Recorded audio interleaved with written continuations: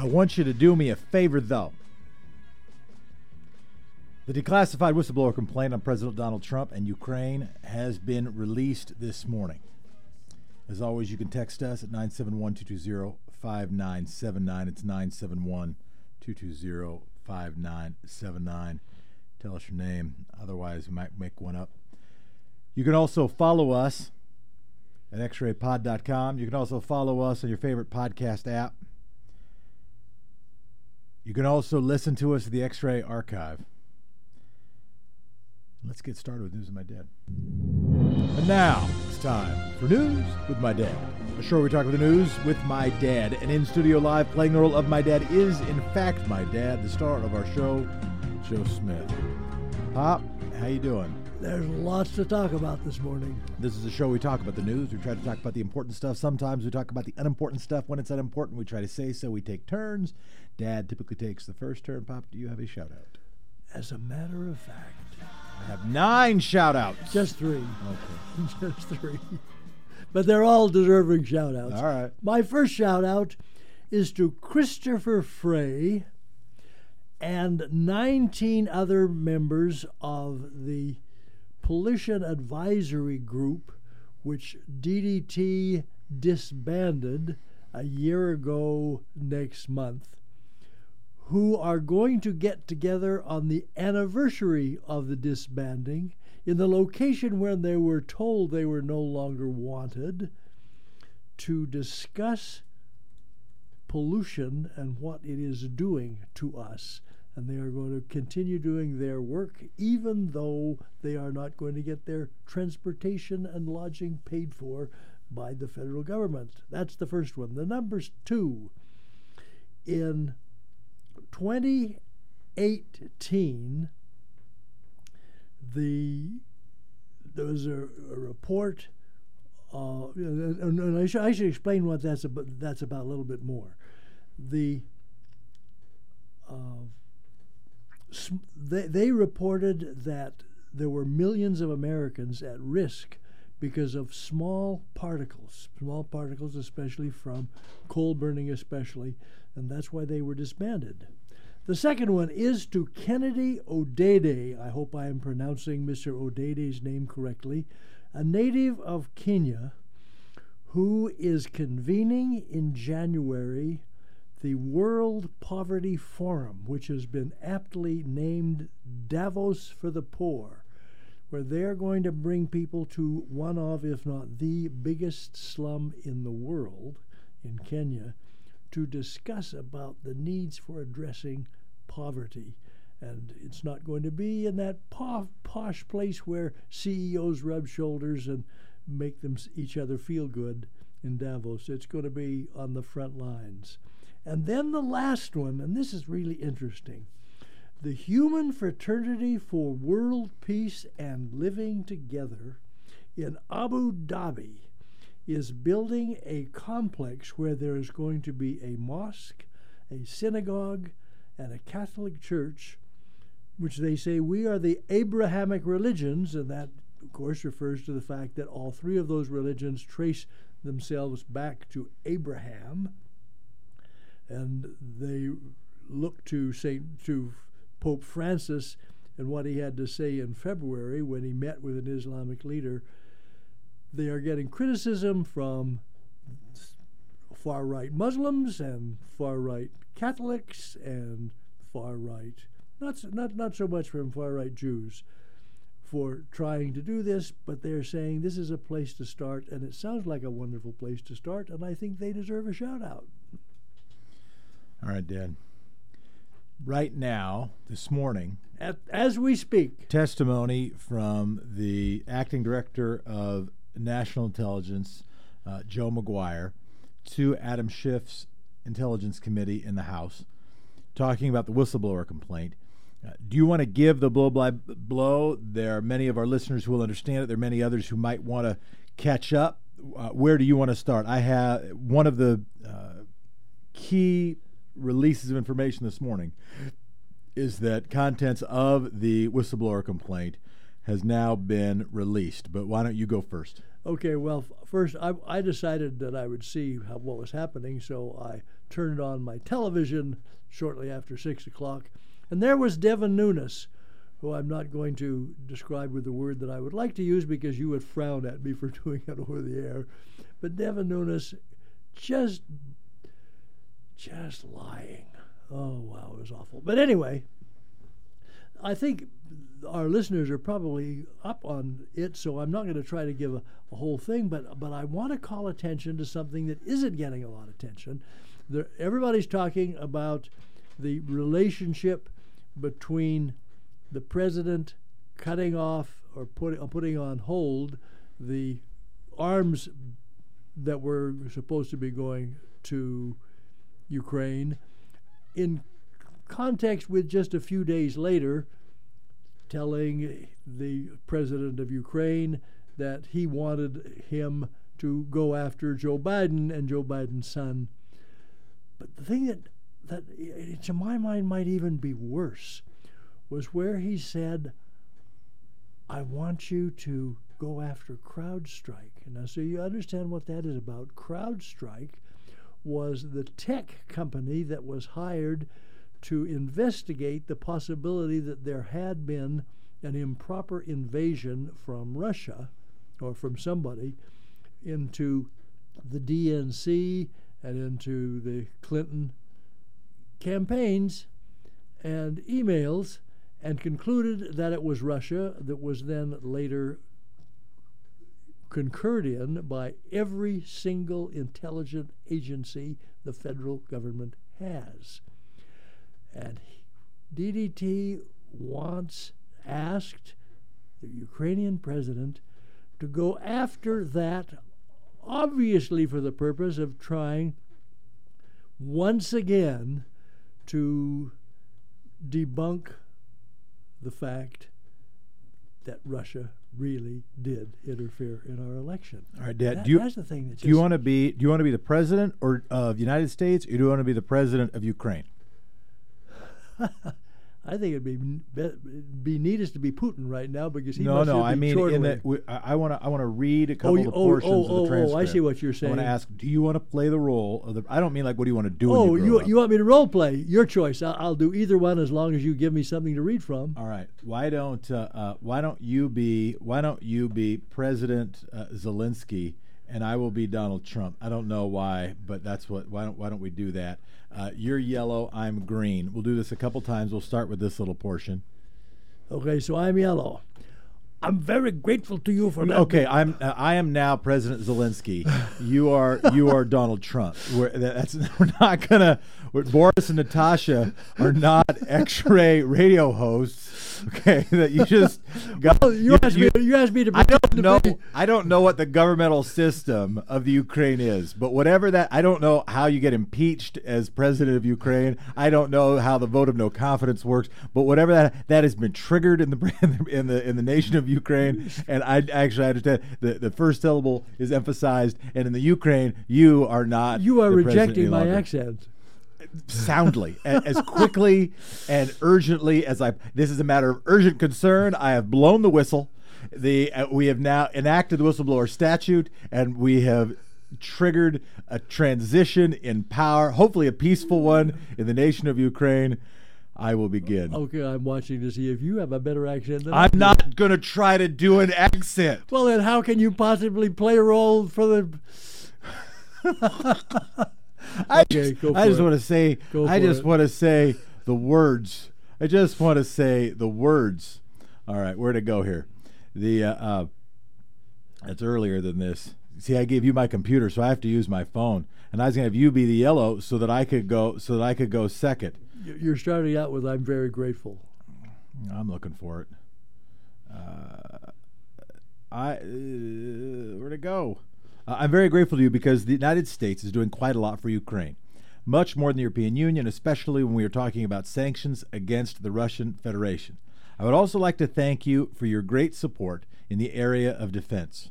We are ready to continue to cooperate for the next steps. Specifically, we are almost ready to buy more javelins from the United States for defense purposes.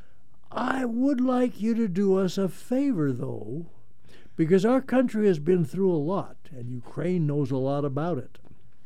I would like you to find out what happened with this whole situation with Ukraine. They say crowd strike. I guess you have one of your wealthy people. The server, they say Ukraine has it. There are a lot of things that went on, the whole situation. I think you're surrounding yourself with some of the same people. I would like to have the Attorney General call you or your people, and I would like you to get to the bottom of it. As you saw yesterday, that whole nonsense ended with a very poor performance by a man named Robert Mueller, an incompetent performance. But they say a lot of it started with Ukraine. Whatever you can do, it's very important that you do it, if that's possible. I like your Donald Trump accent. I don't know exactly what accent it is, but I appreciate it. Then President Zelensky goes on to say, yes, it immediately says, yes, it's very important for me and everything you just mentioned earlier. For me as a president, it is very important, and we are open to any future cooperation. He goes on to say, after saying some other things not precisely related, I personally tell you one of my assistants spoke with Mr. Giuliani just recently. We're hoping very much that Mr. Giuliani will be able to come to Ukraine, and we will meet once he comes to Ukraine. I just want to assure you once again that you have nobody but friends around us. Now, I gotta just say one more thing the president said, because I got to comment on that. The president said, good, because I heard you had a prosecutor who was very good, and he was shut down, and that's really unfair. A lot of people are talking about that, the way they shut your very good prosecutor down, and you had some very bad people involved. Now, what that is about, that prosecutor was unanimously considered to be corrupt and an eye shutter towards corruption, and virtually the entire European Union countries and our intelligent people wanted him gone because they did not think that he was adequately or even in any way going after corruption in the Ukraine. And that is the guy that the president said, I heard you had a prosecutor who was very good. And of course, why is that relevant? Because Biden was the point person to give the message from the United States that they agreed with all those European Union countries that prosecutor had to go because he was not addressing corruption in the Ukraine. Go down a little bit later than that and start with the other thing. Down in that same paragraph where he starts to talk about Hunter Biden, if you can find the other thing. Sure. The other thing, there's a lot of talk about Biden's son, that Biden stopped the prosecution, and a lot of people want to find out about that. So whatever you can do with the Attorney General would be great. Biden went around bragging that he stopped the prosecution. So if you could look into it, it sounds horrible to me.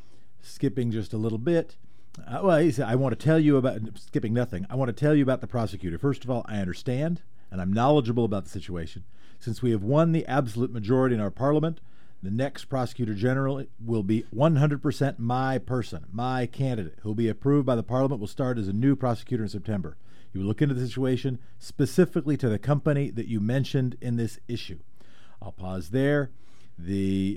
So there is an agreement by President Zelensky to follow up on the president's request of a favor. Much of what it has been unclear to me exactly what the Republican talking points would be. We know now some of what the Republican talking points would be, because the Republicans released their talking points in an email to Republican members of Congress. They punched the wrong button. But then it turns out they also shared it with Democratic members of Congress, and they tried to retract it back, but it stuck in some inboxes, and so we had a chance to see it. But let me go through some of the facts. The whistleblower complaint at the heart of the controversy over President Trump and Ukraine alleges that Trump is using the power of his office to solicit interference from a foreign country in the 2020 election. The response by Republicans is no quid pro quo. In reading that transcript, it is hard for me to, in a straight face, argue that there was not a quid pro quo. We say, hey, we're going to complete a sale of Javelin missiles. And the immediate thing after that statement is, I want to ask a favor, though. And it goes on to ask for two favors. Though. I want to ask a favor, though. Though. And what does though mean? Well, there's something else that I want to... Hold on a sec. Right. And in the context of the president withholding hundreds of millions of dollars in already approved aid for Ukraine, $400 million in aid to Ukraine. The president put a hold on it until after having a chance to ask for this favor. And then in the context of asking for this favor, and immediately after asking for this favor, the Ukrainian president says, yes, asking for this favor, though the Ukrainian president says, yes, we'll do it. I am reminded of, we are going to make them an offer that they cannot refuse. I'm also reminded of the testimony of Michael Cohen before Congress when he said that Donald Trump speaks in a code, like a mob boss, where he doesn't say things directly, but you know. I'm also reminded of what we have talked, and there's first of all, thank you very much for listening. We appreciate it very much. And one of the themes that I have mentioned multiple times is understanding the tit-for-tat nature of the current president's strategy and interactions. His praise immediately following praise, his favors immediately following favors, and his attacks immediately following attacks. That it is a game theoretic strategy. It is as old as time, and Donald Trump is disciplined towards not many things, but he is disciplined towards that. And when you engage in and build a reputation for and are consistent with the tit-for-tat strategy, the reason is you don't have to say what the tat is when you're first offering the tit. That you have an expectation, you have built an expectation that people will know if they do the thing you ask, you will respond correspondingly. The Trump administration initially refused to turn over the complaint. Led to Speaker Nancy Pelosi's decision on Tuesday to finally support a formal impeachment inquiry. Likely a result of pressure from that announcement, the administration did release both the complaint and yesterday that summary that we read just a little bit from before. The whistleblower breaks down alleged actions into 4 sections. First, the July 25th presidential phone call. Multiple White House officials told the whistleblower that they were deeply disturbed by what transpired in the phone call between Zelensky and Trump, in which Trump, quote, sought to pressure, I'm quoting the whistleblower complaint, sought to pressure the Ukrainian leader to take actions to help the president's 2020 re-election bid, end quote. Second, efforts to restrict access to records related to the call. The whistleblower said in the days after the call, White House officials intervened, and I'm quoting, to lock down all records of the call, especially the word-for-word transcript, end quote. White House lawyers directed officials to load the electronic transcript into a separate system that is generally used to handle classified information, despite there being no national security sensitive material on the phone call. So the second was trying to hide the call by putting it in the wrong file, a classified file. Third, ongoing concern. A day after the call, the whistleblower said the U.S. envoy to Ukraine, Kurt Volker, and U.S. ambassador to the EU, Gordon Sondland. By the way, Gordon Sondland, Portlander, Gordon Sondland, a hotelier in our town, where we do the City Club on Fridays, and we're honored to do that. Used to be in the Sentinel Hotel, not in the Sentinel Hotel anymore. Sentinel Hotel, a Gordon Sondland-owned property, and Donald Trump friend. Met with Sentinel Hotel's not Donald Trump friend, but Gordon Sondland is. Met with Ukrainian officials, provided them advice on how to navigate Trump's demands. Trump's lawyer, Rudy Giuliani, also traveled to Madrid to meet with a Zelensky advisor and reached out to several other Ukrainian officials as a direct follow-up to the call. That's number 3. And number 4, circumstances leading up to the presidential phone call on July 25th. In the most extensive section of the complaint, the whistleblower details how Ukraine's Prosecutor General, Yuri Lysenko, made a series of corruption allegations in March 2019 against U.S. officials, including Joe Biden. The allegations were followed by news that Giuliani met on 2 occasions with Lysenko and planned to travel to Ukraine in May to pursue investigations related to Trump's 2020 re-election bid. Multiple U.S. officials told the whistleblower that they were, quote, deeply concerned what they viewed as Mr. Giuliani's circumvention of national security decision-making processes, end quote. Multiple U.S. officials also told the whistleblower the Ukrainian leadership was led to believe that a phone call or meeting between Trump and Zelensky would depend on whether Zelensky showed a willingness to, quote, play ball on the issues aired by Lysenko and Giuliani. In mid-July, the whistleblower learned that Trump had directed the Office of Management and Budget to suspend all U.S. security assistance to Ukraine. Office of Management Budget officials were unaware of any policy rationale. It's worth noting the whistleblower did not directly witness the events, that the witness accounts were accurate because in all cases, multiple officials recounted fact patterns that were consistent with one another. In the transcript of the phone call, as we said, also, President Trump urged President Zelensky to speak with Rudy Giuliani, who works for Trump, not the United States, and Attorney General Barr. All right, Dad. There is the summary of what is going on, and the Director of National Intelligence was taking heat from Adam Schiff this morning, and I was watching that just before leaving for here, and the big question was, why did you see any of that, or had you already gotten on your horse? I listened to some of it on the radio. Okay, way to plug another station. So we could play that, I guess. People would rather listen to you and me than listen to the news actually happening. Yeah, we can describe it. But what I'm afraid is that our listeners may be right now watching. This is a production meeting we don't have to have on air. Unfortunately, we have a majority of our production meetings on air. I hope you enjoy that part. It is not. It has become a feature. I view it as a glitch. The good thing about this is that folks can catch us later just by clicking on xray.fm and going to the archive. In a second I do want to play the Rush Limbaugh podcast, which I listen to most days.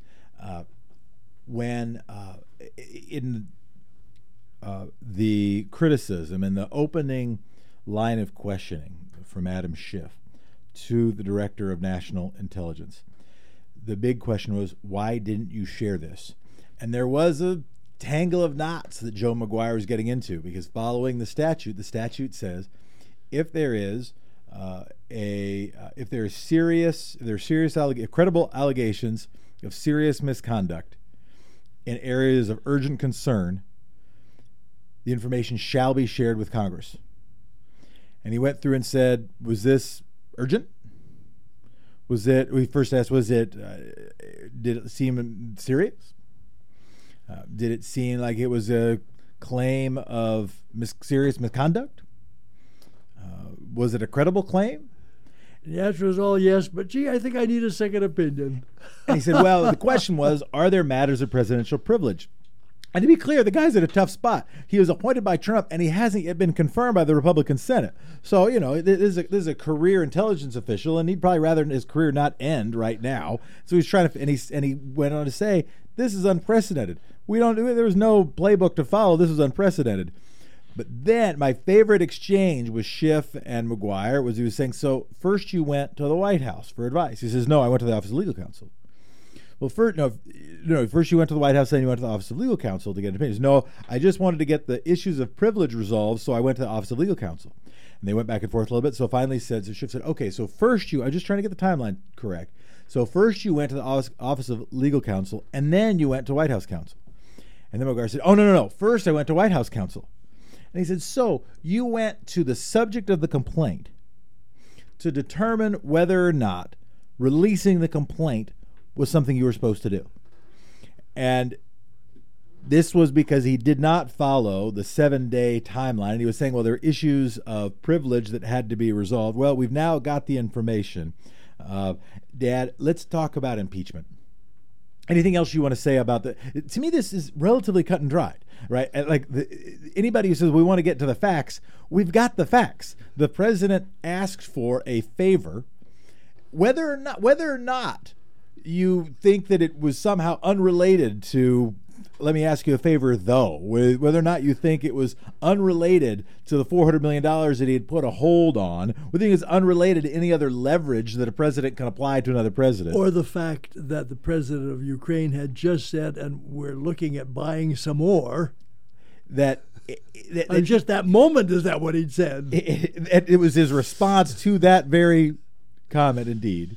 If you don't think there's any quid pro quo, there is no question at all that the president was asking for an investigation into a political opponent and asking a foreign leader to do that. I don't know what additional fact finding needs to be done, unless there's somebody who is saying that transcript is inaccurate. But it's not. To be clear, what was released is not a transcript. It is the representation of notes released by the White House. But anybody who thinks that the White House would end up releasing something that was more incriminating than what actually happened, I think you are misunderstanding. What we have is a pretty clear set of admissions. And you wonder what the three dots that appear several times in the quote transcript, which is not a transcript, it is just it's a representation. A representation. But the reason the CrowdStrike thing is so significant is that the explanation, the excuse that they are offering for the Biden thing is it is legitimate for the president to ask the Ukraine to look at corruption, which might somehow influence what the government of Ukraine is doing with the aid we give. But the CrowdStrike thing had nothing to do with that. It had only trying to put a hole in to try to undermine the conclusion of all of the intelligence agencies of the United States government that Russia had interfered in our election. That's what it was all about, to try to bolster his claim that that didn't happen or that it didn't matter. Has nothing to do with the benefit of the United States government. A couple little facts. And Ed, glad that you highlighted that point. This is Donald Trump going back in time and trying to create a new narrative about the origin of the complaints against him and the origin of the Mueller investigation. But the other big news, another piece of big news, historic news, folks. And anybody, by the way, who feels glee about this stuff, check your glee. This is what could shape up to be a constitutional crisis. This is not a moment of pride for the country. There's a moment of shame. 218 lawmakers have indicated support for impeachment proceedings. That's 217 Democrats plus independent representative, former Republican Justin Amash. That is a majority of the House supporting the impeachment inquiry. That doesn't mean that's 218 people who are voting yes on impeachment, but it means there are 218. There's a majority of the House that will vote and are in favor of the impeachment inquiry and suggest their minds are wide open to voting for impeachment. And then it will go on to the Senate. And I will, Dad, how are you viewing, because we talked about it on Monday, and you said no, the impeachment has no greater chance, and I know you met in the Senate, no greater chance than a snowball's chance in a hot place. How are you feeling this morning? Same way? I'm feeling a little different. A little different. I have to agree, a little different, because, well, the last thing I heard as I was getting out of my car to come in here this morning, was a questioning by a Republican congressman who did say that what the president had said was bad. He acknowledged that that was not acceptable behavior. So that he then went on to mealy mouth, but nonetheless, there are those who are going to recognize, and it's talked about more and more and more. And this, of course, is not going to penetrate the shell that the rock rib DDT supporters, the Trumpers ever, who really would not care if the president shot somebody on Fifth Avenue. But there are a lot of folks out there who are wondering, well, who, as they talk about this and listen to this and think, hey, here is somebody who says, we got $400 million which are supposed to come, but I've put that on hold. And while that's on hold, there are a couple of things that I want you to do. And one of the things I want you to do is to reinstate something to try to find dirt on my most likely opponent next year. And the other thing I want you to do is to do something to undermine the conclusion of everybody who looked at it that the Russians interfered in the 2016 election. That's a favor that I'm asking you to do, though in response to, we are looking at buying some more stuff. And they're going to say, this really does sound like Marlon Brando in The Godfather. A few questions that I want to address. One is, up to now, I have said multiple times, largely in response to mainstream large news organizations doing stories and comparisons with the Richard Nixon presidency and the fall of the Richard Nixon presidency. I have said that this is a very different context. I have pointed out several reasons why I think it's a really different context. One is because the media landscape is so different. There is Fox News now. There didn't used to be a Fox News. There is the legion of right-wing radio, including Rush Limbaugh, etc. There didn't used to be that during Nixon. There are folks who will there's a propaganda engine that will prop up the president in a way that there was not such a thing to prop up Nixon. In fact, much of the development of what we see now is, I think, best seen as a reaction to the toppling of and the resignation of Richard Nixon. And it is so wonderful for the far right, because if you compare it to the propaganda machine that existed in the Soviet Union or the propaganda machine that existed in the Hitler regime, they had to be paid for by the government. Hey, the Republicans get this for nothing. The other big difference is that with Nixon there were tapes. And we were dealing with the Mueller investigation. There wasn't even testimony from President Trump.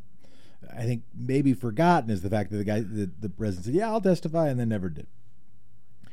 And so there was not everything was secondhand, and the president would deny everything, and all we had was what looked like obstruction of justice, but not clear statements on the record from the president. And one could argue that point. He did go in front of Lester Holt and said, "Oh, I fired him because of Russia," but there were no tapes. There's now something pretty close to a tape. They're at least now the president's own words. And the president is not contesting that those are his words. There is now direct evidence of what the president says. And that gets this other question of what has changed. Why now do you see so many folks who had been fence-sitters or opposed to an impeachment inquiry now saying they're in favor of an impeachment inquiry? Dad, do you think anything else changed other than just now we have the president's words and now it just seems so much more cut and dry, at least in what the conduct is, so that there can be a discussion of what amounts to an impeachable offense? There, with the Mueller investigation, so many questions of fact that were being argued. But anything else do you think that changed? The significant thing that I see that has changed is that two senators have expressed concern. Senator Sasse and Senator Romney have both said that this is a real concern to them. And if you got to a point where there are two Republican senators who are willing to go south on the president, that gives some cover for others who might have the courage to do this. So we'll see. Another thing that has changed is the timing. There was so much of this has been a political analysis, and I'll just copy Elizabeth Warren's statement that she said there should not be, and Sarah Kenzier's, there should not be a political statement. This should be a statement of values and of what impeachment means and what is the appropriate conduct for a president. And to me, we are playing to history. I don't think the resignation of Donald Trump, I don't think the impeachment of Donald Trump does very much. This may sound odd. I don't think it does very much to help the development of presidential power anytime among Democrats. Doesn't help Big D Democratic Party power in the near term. Particularly because his successor will come with very much less baggage, but all the same policies. And if Mike Pence wasn't the Republican nominee, they'd have somebody else be the Republican nominee that would have at least the same polling numbers as Donald Trump and presumably better. It doesn't mean they'd be more likely or less likely to win, but I think at least as likely to win and maybe more likely to win. So I don't think this should be seen through a lens of power. It should be seen through a lens, as we've said from I tried to be consistent about, to set aside our jaundiced partisan eyes and say, what is the kind of conduct that a president should and shouldn't engage in? There is another way to understand history, though, and this is one of the reasons why I think that the impeachment inquiry is justified and really important, is when you look through history, who are the presidents that got impeached? And how does that start building a precedent for what presidents aren't allowed to do?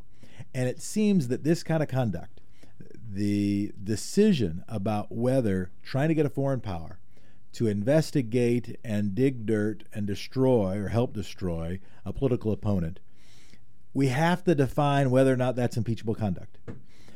And I guess I am interested in the view, or interested in people who have the audacity of the view, that is not impeachable conduct. Because I don't think there's a serious view that that's not what happened.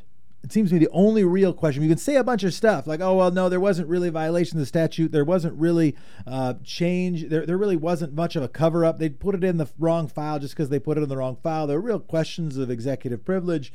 They can say, oh, there was no quid pro quo. But there is I can see no serious debate about whether or not the President of the United States asked the President of Ukraine to investigate a political opponent. And the question, therefore, and to debunk something that happened in his election. And the question about whether that's impeachable conduct seems a critical question. By the way, the text line, if you have insights or questions, 971-220-5979. And that he did that in the context of withholding nearly $400 million of aid to that country. Here's a counter to what I was saying. The counter was, Jeff, you're naive if you don't think politics is a big part of this. And obviously I know that it is. There was a view that impeachment articles that were crafted, and if the Republican Senate was then given the opportunity to vote them down, months ago, that if you were leading into the election year with a not guilty verdict by the U.S. Senate, a Republican U.S. Senate, but a not guilty verdict nonetheless, that it might add to a Teflon coating on Donald Trump. That delaying it, that pushing it into the election year, would mean that the president is running under a cloud rather than having that behind him. That the old line of hit low and hit late, as so often happens in elections, you want to push this as close to voting day as possible. I recognize that dynamic. There's another dynamic. And for so long, so many of the folks who are concerned about losing seats in House swing districts were making the case, oh, this is bad. You don't have a majority of people who are in favor of impeachment. By the way, was a poll 55% of the American people in favor of an impeachment inquiry. I think because the facts on this are clear, and because they have the Fox News apparatus hadn't quite gotten its hooks into all its people. The power analysis suggested that impeachment seemed like a really bad power move for Democrats. I still think that can't be and should not be the first or end of the analysis. But another argument emerged among Democratic strategists, which was that now this will require Republican senators, including Republican senators who are up for re-election, including recognizing the future of the court depends on the U.S. Senate, including recognizing that health care and anything that a President Elizabeth Warren, a President Joe Biden, a President Buttigieg would need to pass would have to go through the Senate, that all of those senators will be forced to vote. And if there are such clear facts about the conduct, and then there's a clearly stated question about whether that rises to the level of impeachable conduct, that is the kind of thing that will put those senators in a difficult position. And that could be a political victory for trying to win Democratic Senate seats. We'll see. Dad, you got anything else on this? Otherwise, let's take a break. Okay, let's take a break. Then I've got some international stuff and then national stuff, and I've got a lot of state and local stuff, and we only have 35 more minutes. We better get at it. Netanyahu, by the way, we'll be talking about him and what's happening with him and Benny Gantz in Israel in just a moment. You're listening to X-Ray, and radio is yours.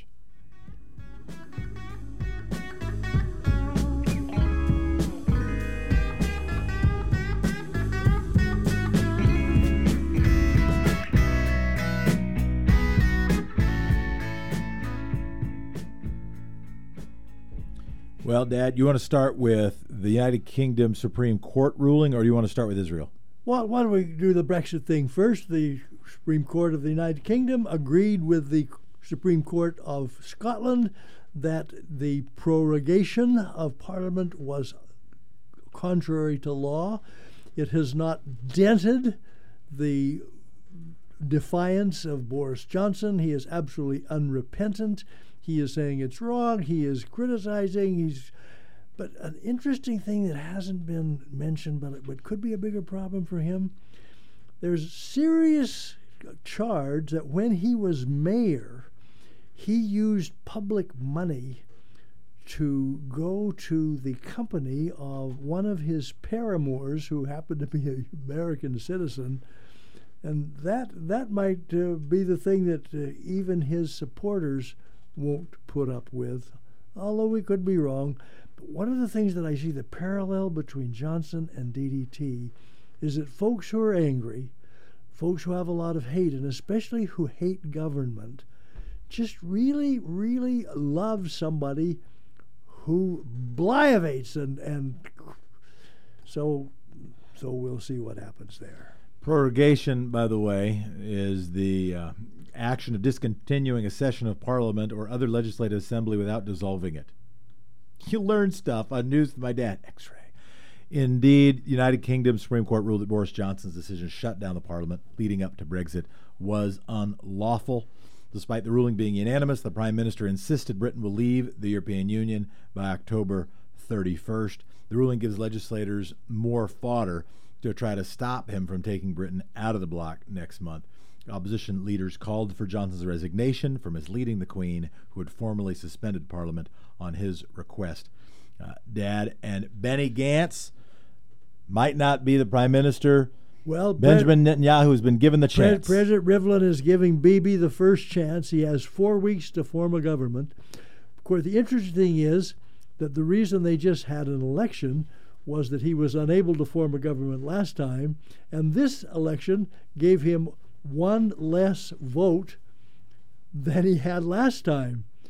So I suspect that the most likely outcome of this is there's going to be another election. But there is another interesting possibility. The last time they had this kind of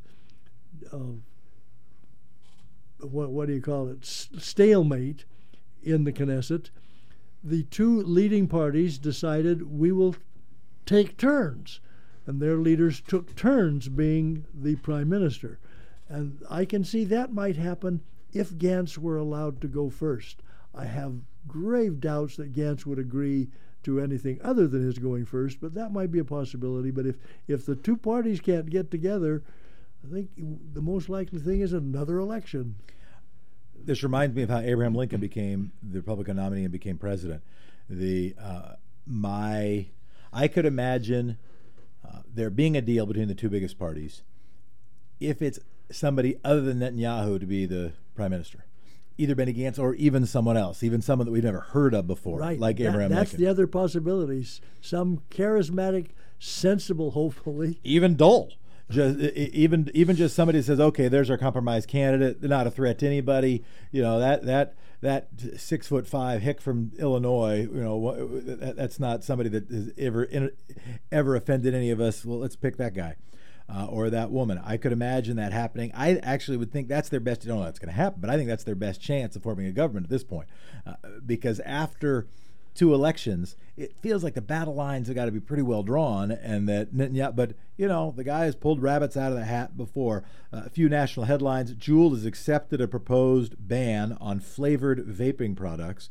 Their CEO stepped down. The CDC reported 530 possible cases of severe respiratory illnesses among people who vape nicotine or cannabis products in 38 states. Total number of fatalities from vaping-related lung illness has risen to 10. According to the CDC, hundreds of new cases have been reported over just the past week. Reporting is increasing. The CDC maintains no single e-cigarette product or compound has been linked to pulmonary illnesses. Also says there's no evidence that infectious disease is the culprit. So that's them saying, well, there's not a single, we're not saying it's the Juul, but it's pretty clear it's not just an infection. Juul Labs agreed to stop advertising its popular e-cigarettes in the United States. The company also said they will not push back on an administration plan to pull flavored e-cigarettes from the market. No word on whether flavored AR-15s will be dealt with. And Juul is talking about perhaps downsizing, letting some of its employees go because it might have some effect on its revenue. Trump administration is going to end the catch and release immigration policy. NPR and others reporting the EPA is threatening to withdraw highway funds from California. The Environmental Protection Agency is threatening to cut billions in highway funding because of poor air quality in the state. In a letter to the California Air Resource Board, they said that the state has, quote, failed to carry out its most basic tasks under the Clean Air Act. Governor Gavin Newsom calls the position as a threat of pure retaliation. He said the White House tries to bully us and concoct new ways to make our air dirtier. Yeah, because didn't they just overturn California's emission standards? So on one hand, they say you have to make your emission standard. We don't accept your emission standards, and oh, by the way, your air is also too dirty. So it's I don't know quite how we got away from international so quickly, but there are some international things that I want to just mention before we don't have any. Because there were only two in the show outline. That's why.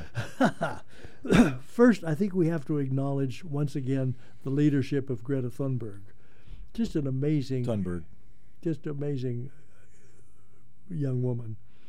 24 nations have joined in a resolution censuring Saudi Arabia for torture and rights abuse.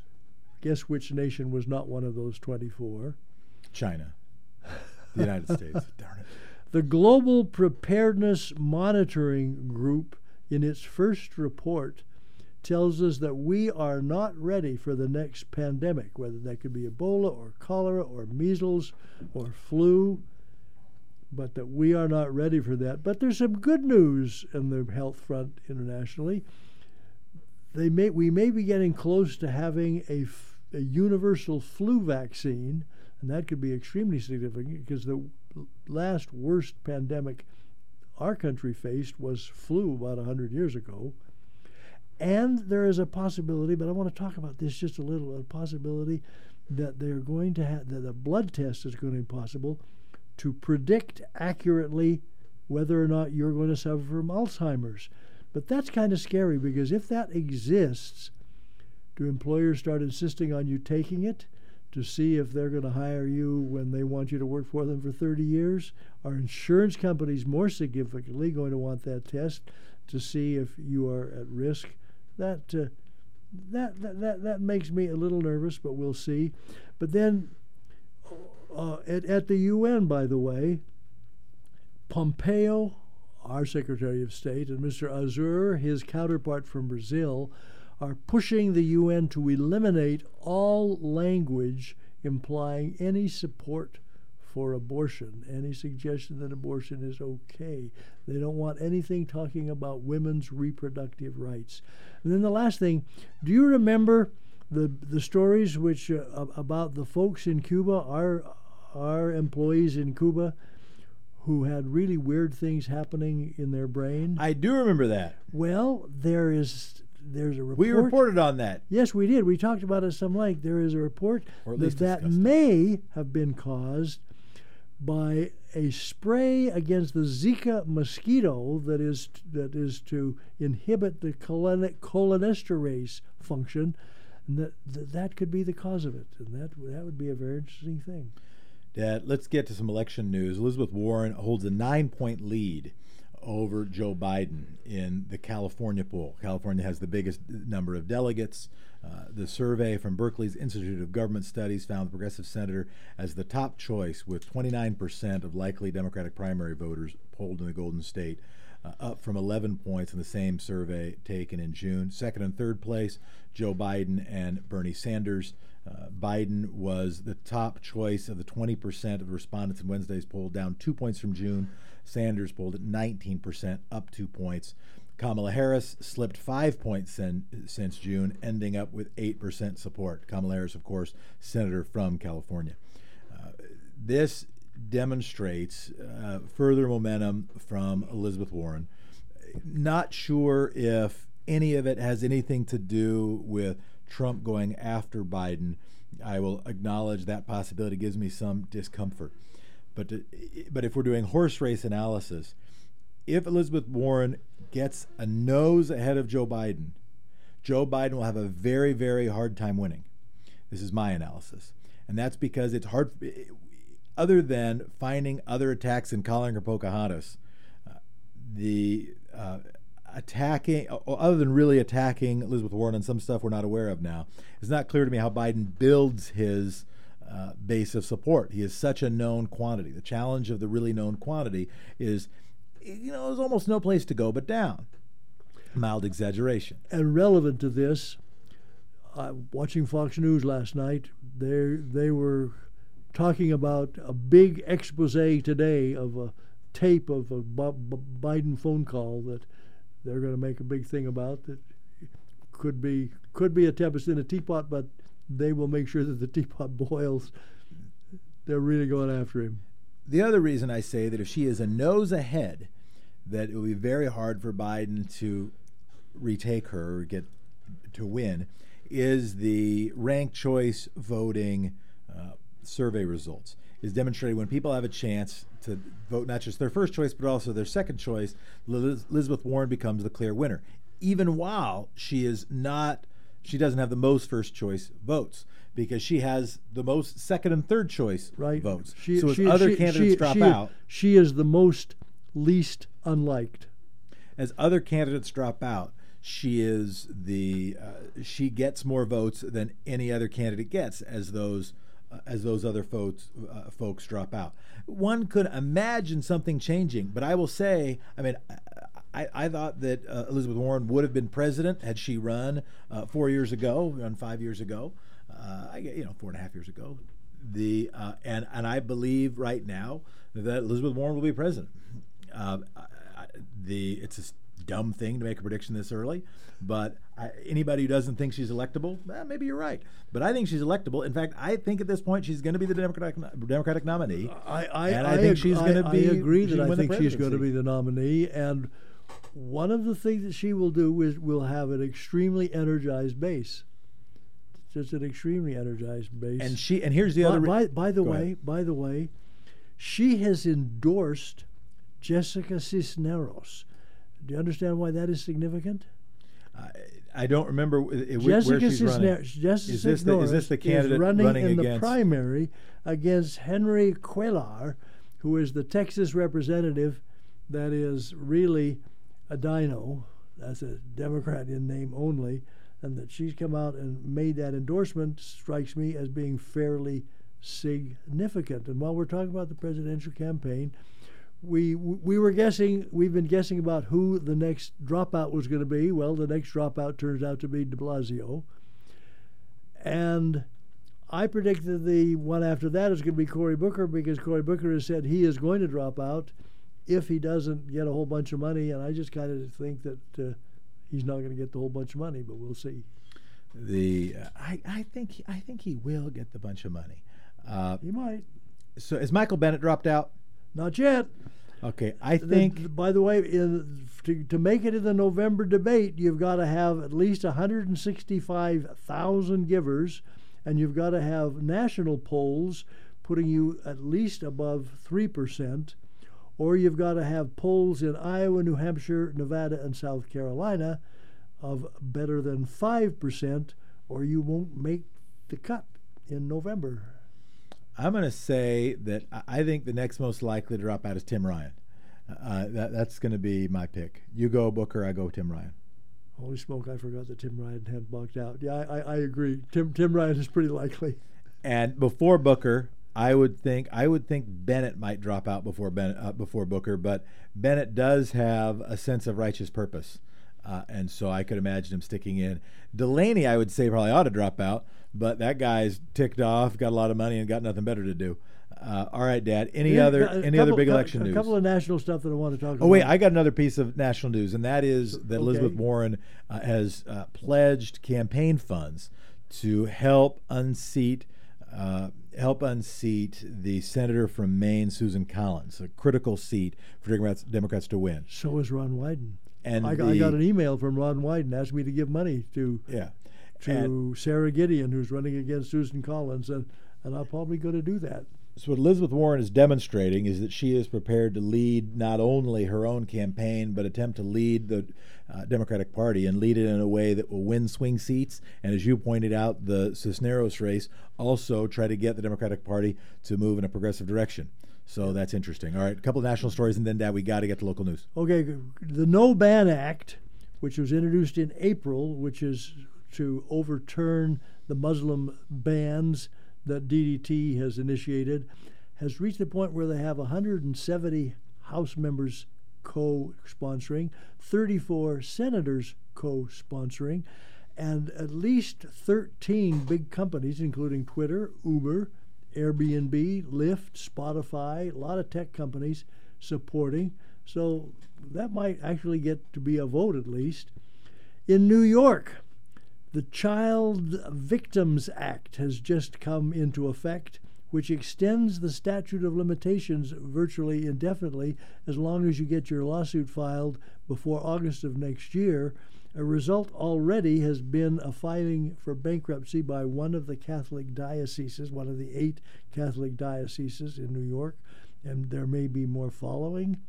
In New Jersey, one of the bad things about tax credits, New Jersey had some tax credits available, and there were at least 12 companies that threatened to move to New York, all of whom almost certainly would not move to New York, but they, because of their threats, got these tax credits. It's cost the state of New Jersey $100 million in tax money. Don't do that, Oregon. And finally, in national news, segueing to here, Jeff Merkley got 23 senators to join him in sending a letter to the FDA about its failure to do anything about e-cigarettes, saying, shame on you. Oh, and then before we go to state and local, I have a factoid. It's a factoid I got from Bernie Sanders, but listen to this factoid. 1, 2, 3, 4, 5, 6, 7, 8, 9, 10. In the time I counted that, Jeff Bezos made more money than the median employees at his company make in 1 year. And the 3 richest families in America have a net worth higher than the bottom 1/2, 50%. That's a pretty scary. 10 seconds to 1 year and 3 families to 150 million people. Yep. 165 million people. Well, Dad, the SAFE Act, cannabis banking bill, and here's a good segue into local news, and we'll do the quick six in just a second, is losing support from progressives. There is an issue if you run a cannabis outfit. Where are you going to bank? Because it's growing and selling cannabis, marijuana, is still against federal law, and banks are subject to significant federal banking legislation. A bipartisan coalition of 206 House members who are co-sponsors have been pushing the Secure and Fair Enforcement Banking Act, aka the SAFE Act.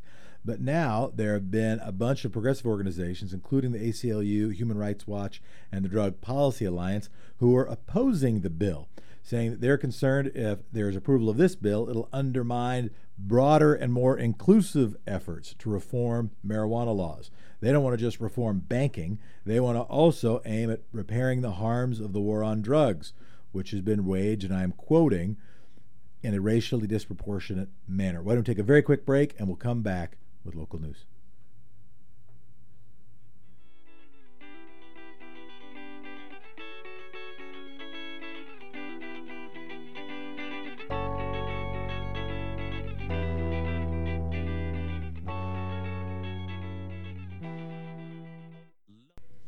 Well, Dad, what local stories do you want to focus on?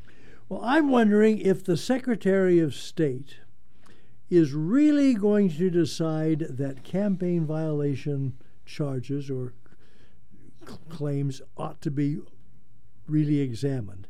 The poster child for it, of course, is the Debbie Boone story. That Debbie Boone, when she was interviewed by the Oregonian about contributions that she received to her campaign that she turned around and passed along to somebody else's campaign, had been with her knowledge that had come from the Betsy Johnson, I guess Betsy Johnson's husband, that she knew that Betsy Johnson wanted that money to go to the ultimate repository. And that's what she told the paper. But when she was asked about that by the Secretary of State, she said, "Oh, I didn't know what the money was for," which is a clear conflict as to what she was telling one person, another person, and they didn't do anything about it. But it also turns out that there have been several several campaign violation complaints in which they have written the alleged perpetrator and never received any response at all. And because there's no response, they just closed the file. How is that?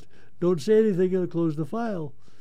Nearly 1 in 3 eligible teens voted in Oregon's 2018 midterm elections. Nearly 1 in 3 in Oregon voted in 2018. That's among the highest turnouts in the country for that age group. Nationally, about a little less than a quarter of 18 and 19-year-olds cast a ballot. According to the study, the nationwide youth vote more than doubled since the 2014 midterms. Back then, only 13% of 18 and 19-year-olds cast a ballot. In 2018, the presidential year, that got up to 28%. Here in Oregon, shout out to the bus project, now called Next Up, and shout out to Kate Brown at Automatic Voter Registration.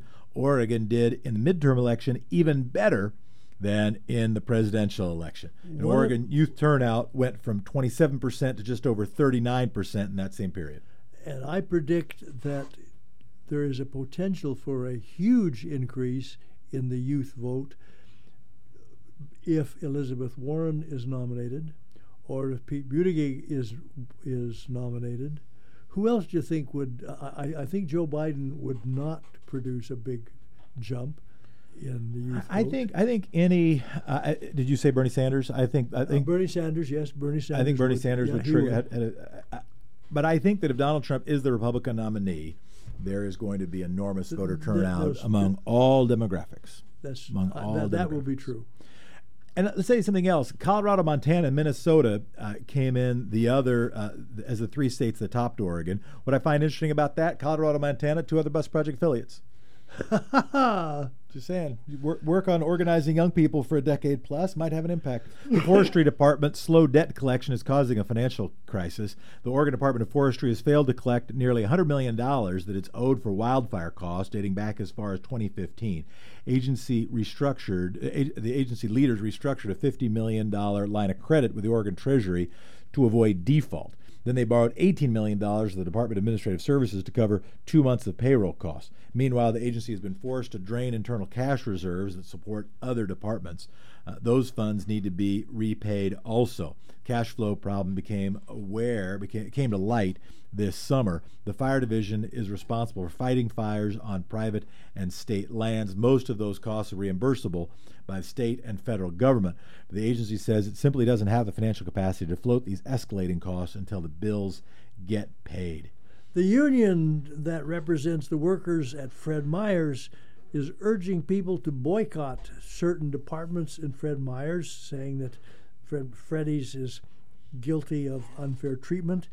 One of the issues is gender discrimination, and Dennis Gibson, the CEO of Fred Meyer's, put a full-page ad in the Oregonian saying that we absolutely do not discriminate based on gender. That's interesting. Cider Riot. Cider Riot, I don't know, is Cider Riot a restaurant? Is it an inn? Is it a tavern? Is it a bar? Whatever the Cider Riot is, which has got a lot of publicity lately because there was kind of a riot that happened there with far-right folks. And they're for sale. Cider Riot is for sale. And they also appear to be in the crosshairs of the Liquor Control Commission for not adequately enforcing good conduct in their facility. Nike, it turns out, has been helping the feds in investigating athletes' pay, especially in the basketball arena, for a couple of years. So that probably will not help Mr. Avenatti in his justing against Nike. Dad, I'm going to break some news. Okay, break some news, and then I got some more. Jennifer Williamson's going to run for Secretary of State. And how did you happen to know that? Well, you've known that for several days. I've known that for a few days. Jennifer Williams is going to run for Secretary of State. Going to join Mark Hass in the race.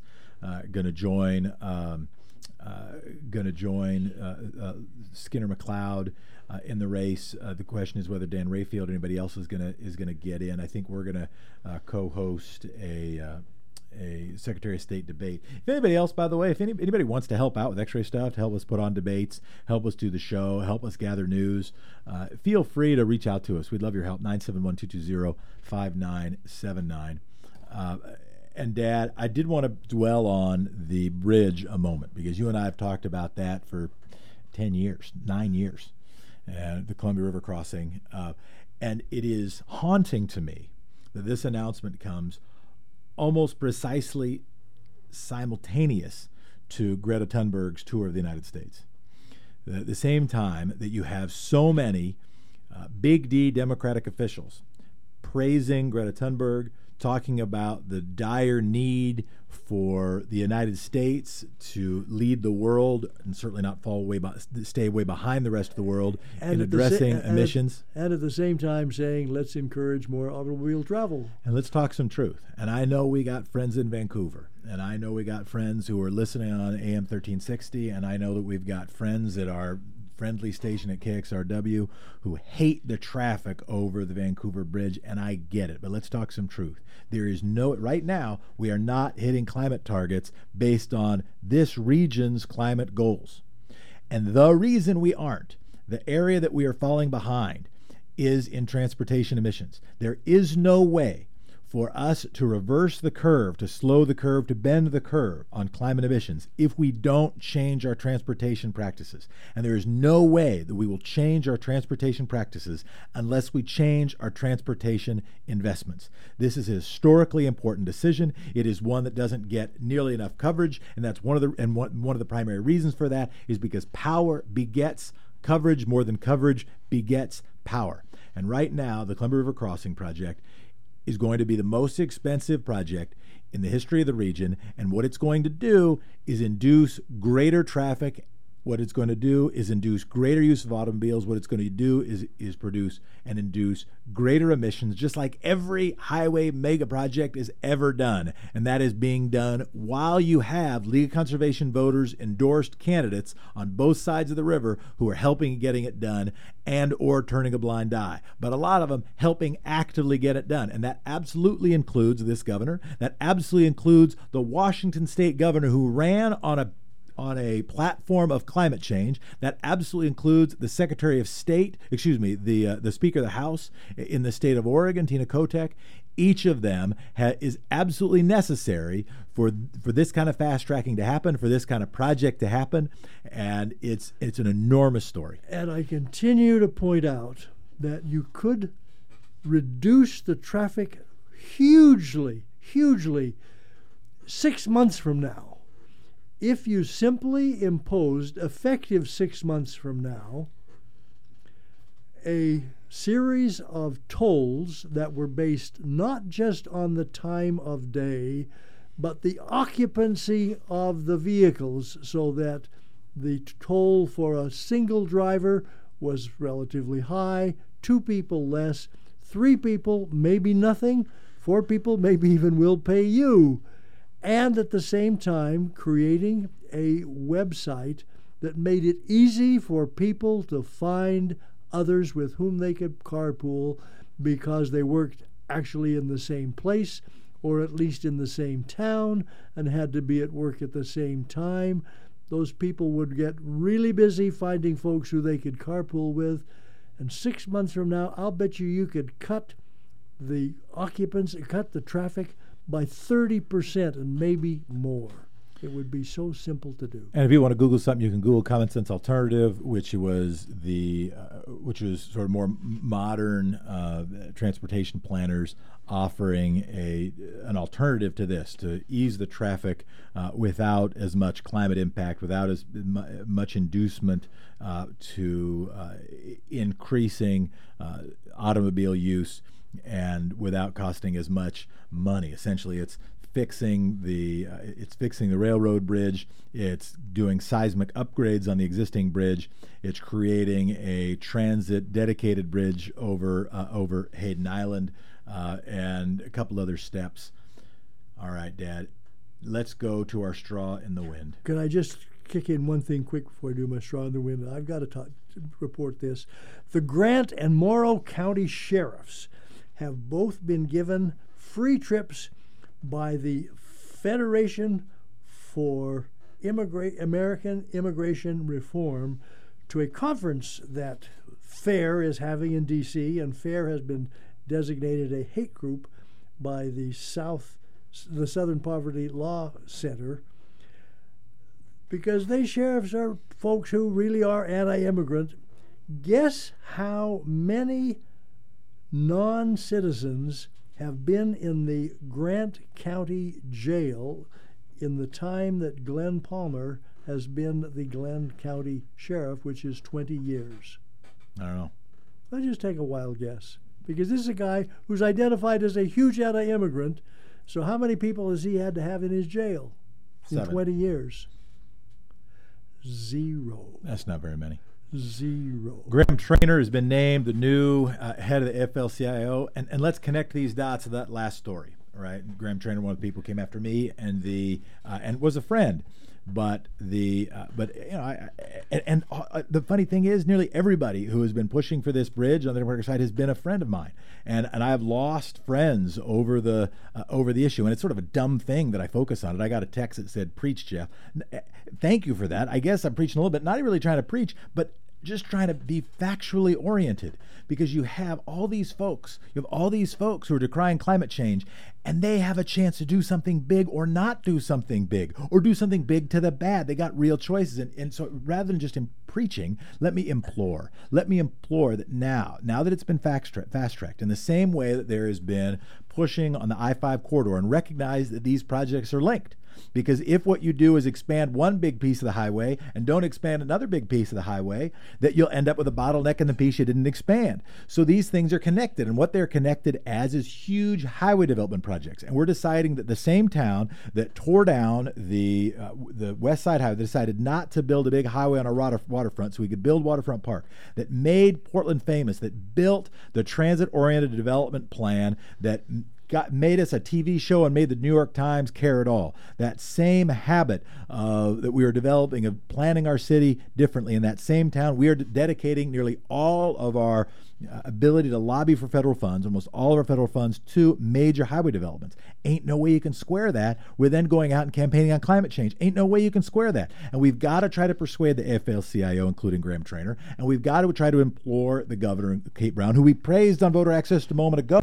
We're not mad at folks because we're mad at folks. We're just wanting to be clear to the facts, that we implore Tina Kotek, we implore folks, okay, you want something, let's push for something, let's try to make something that's truly climate friendly and not just pretend climate friendly. Let's do something that's worthy of this century, not just barely worthy of the last century. And if you have any doubt about the real effect of building a new highway, please just go look at what the traffic is on the 205 crossing at heavy traffic time. Just look at how it's stop and go getting across that bridge.